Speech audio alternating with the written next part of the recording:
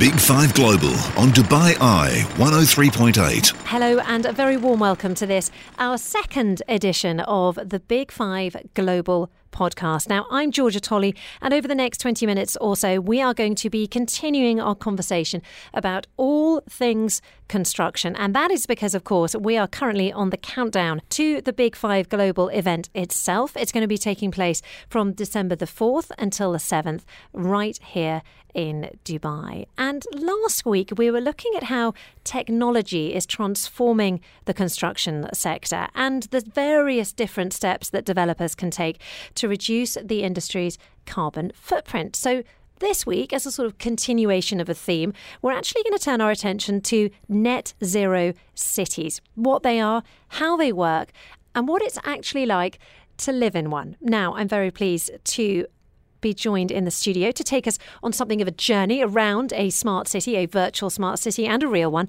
I'm joined now by Majid Fayad. He works for Dubai's Supreme Council of Energy and he is their DSM strategy and policy lead. Majid, thank you so much for joining us. Thank you, Georgia, for having me. I'm very pleased to be part of this podcast. Majid, I'm going to start with a very obvious question in many ways. Can you tell us a bit more about this DSM strategy that you're leading? DSM is the demand side management strategy.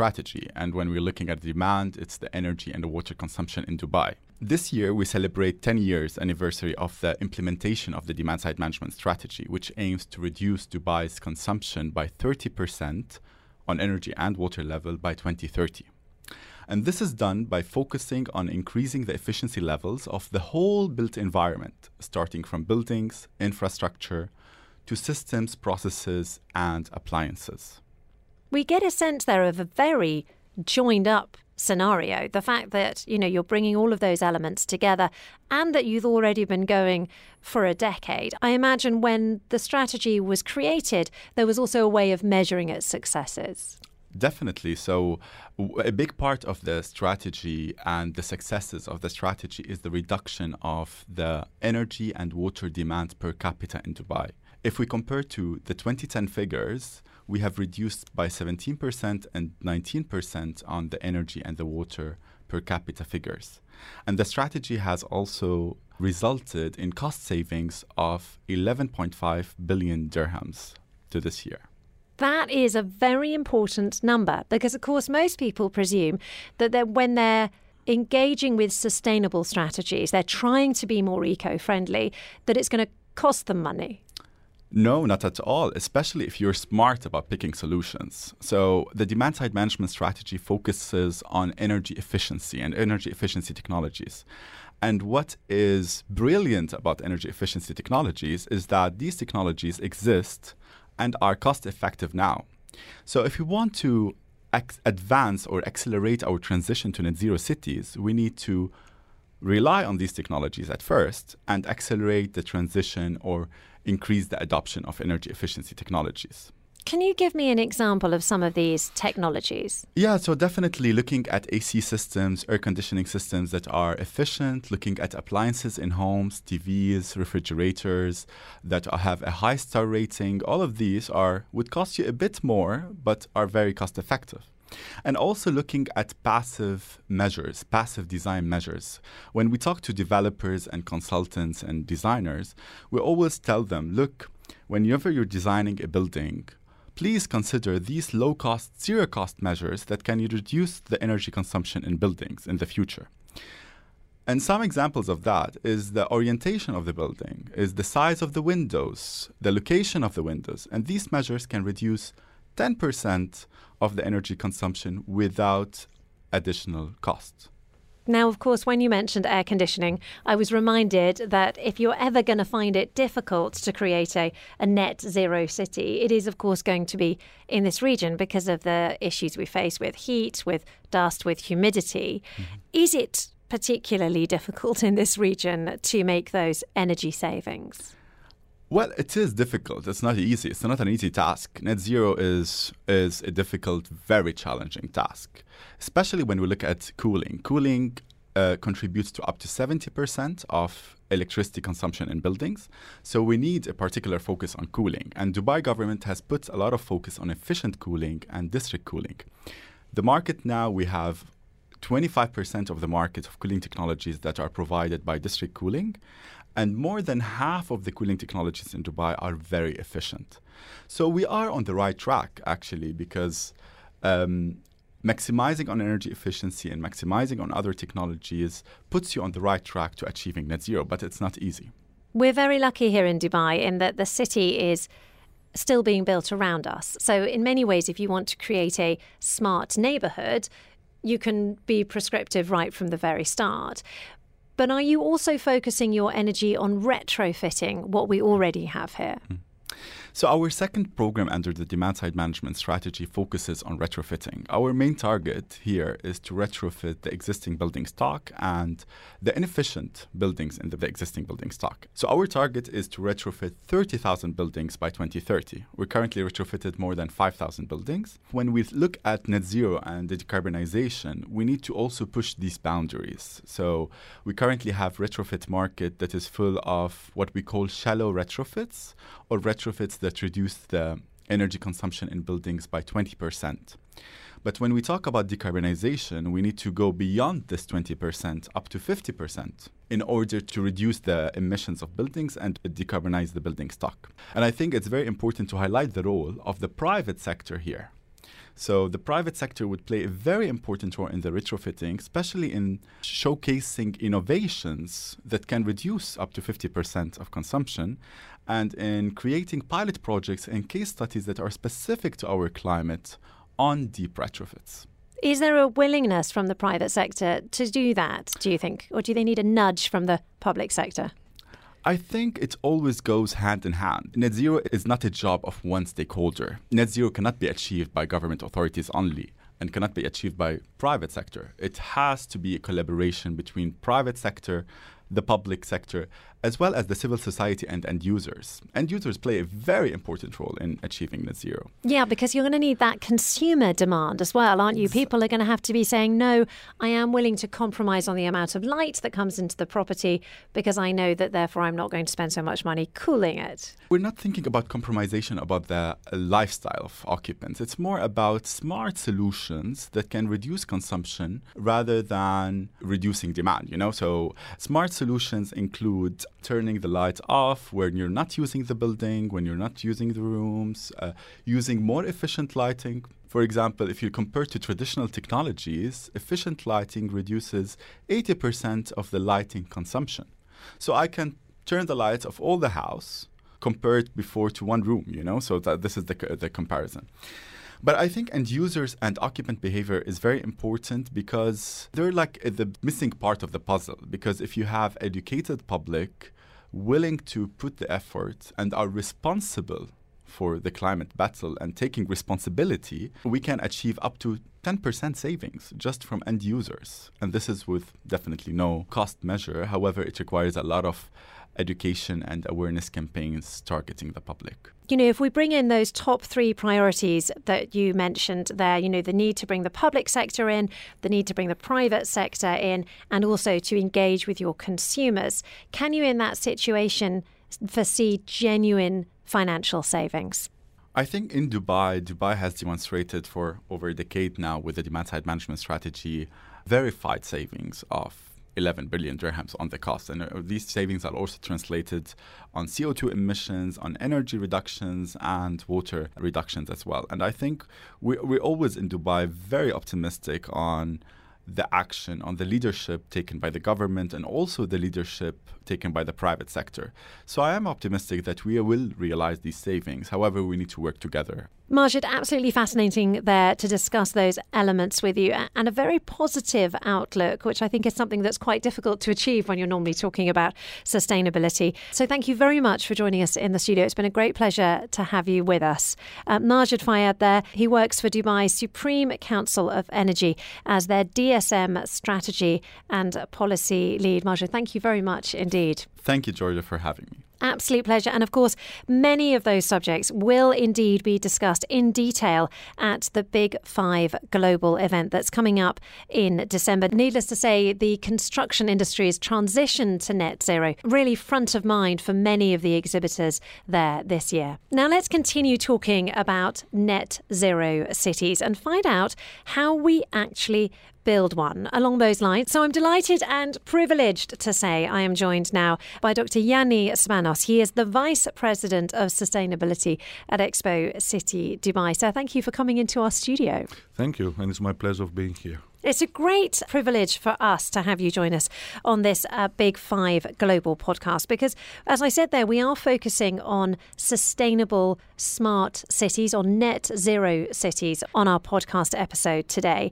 And I think it's almost fair to say that Expo City Dubai is aiming at least to be a sort of beacon of net zero cities in the whole world. Am I right in that estimation? You're correct on this statement. Recently, Expo City Dubai has published the decarbonization roadmap, a roadmap that explains that by 2050, an ambitious target to be net zero will be achieved, and we're explaining how this can be achieved. In the interim, we have provided targets by 2030, for example, a 40% reduction. We attach all the alignments and all the thinking behind the roadmap to the official UAE government publication of the decarbonization strategy. There is a lot of things that explaining within our strategy, and it will be also my pleasure to explain some of these things during the Big Five Global event. Yeah, it must be a multi-layered strategy, not least because you're still building Expo City, aren't you? The actual strategy is focused on three items. One is to reduce, the other is remove, and the other is to offset. Considering the actual strategy, it is in alignment with the third update of the second national contribution report, which explains how the UAE strategy has been developed. And if you see both of the strategies, they're the same in alignment. We have to think in a space, as usual, it's a scenario of growth. And of course, as we grow the city, will be growth of emissions, and this has already been considered within the plan and the roadmap, of course. Within growth, we're looking 40% reduction by 2030, which is very ambitious. But we want to be there. We want to be in alignment with the governmental and the UAE strategies and the overall picture of where we should move the city in the future. What type of things are you looking at to make sure that you're not creating huge amounts of carbon, for example? We have to understand that Expo City Dubai is the legacy of Expo 2020. And Expo 2020 was developed, first of all, having in mind a sustainable city.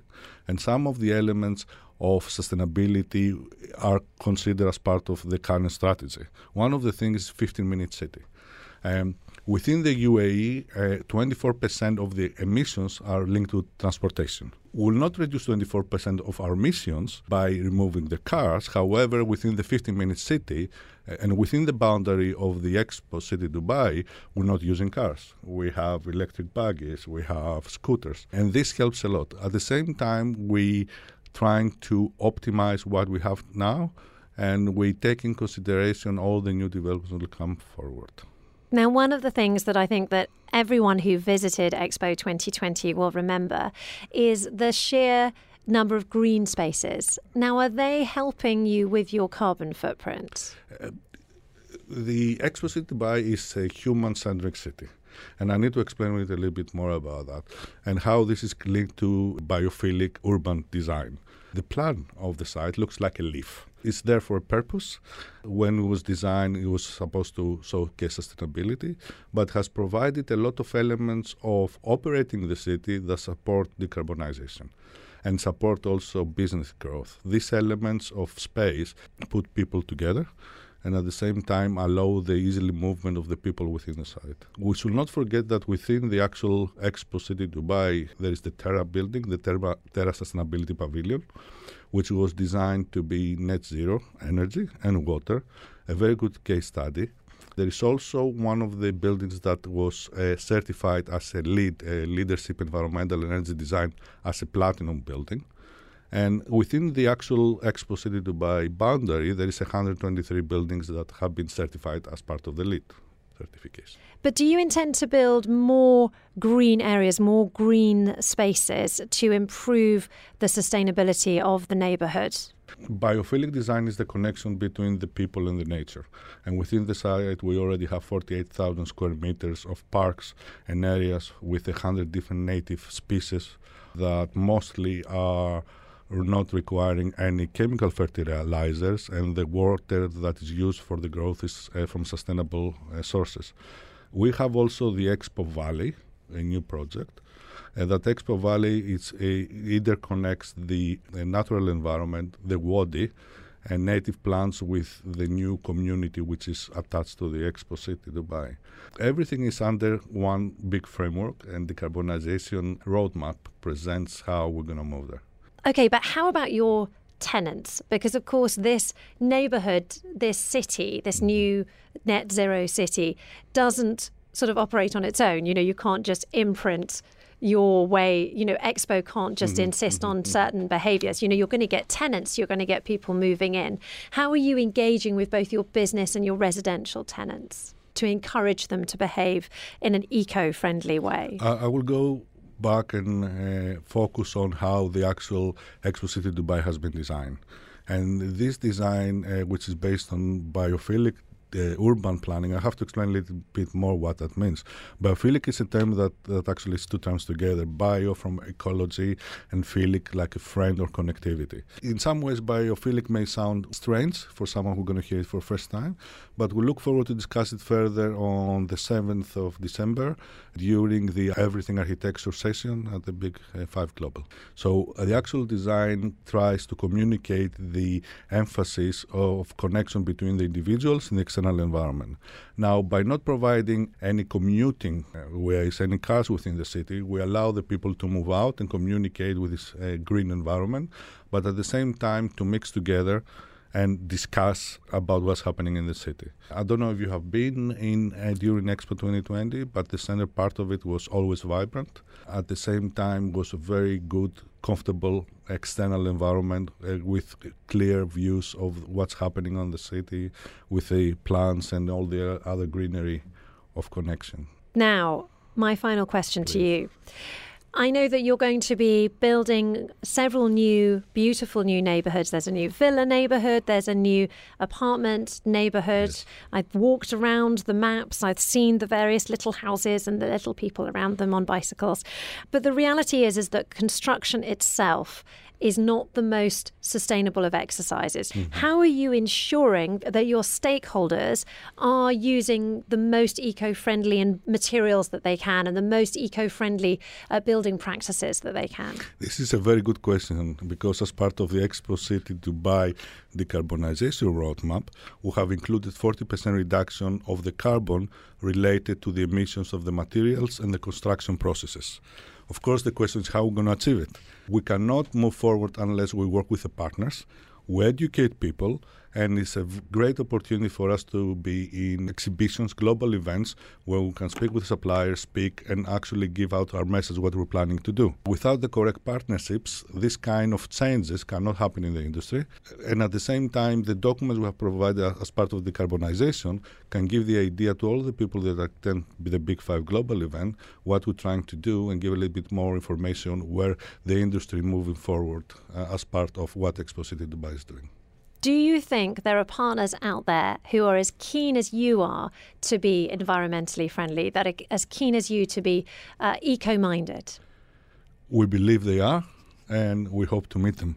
Dr. Yannis Panis, an absolute pleasure to have you join us here on the Big Five Global podcast. Vice President of Sustainability at Expo City Dubai. Thank you so much for taking the time. My pleasure. Thank you very much. You've been listening to the second episode of the Big Five Global podcast, and download our new episodes every single Friday. As next week, we're going to be turning our attention towards diversity in the construction industry.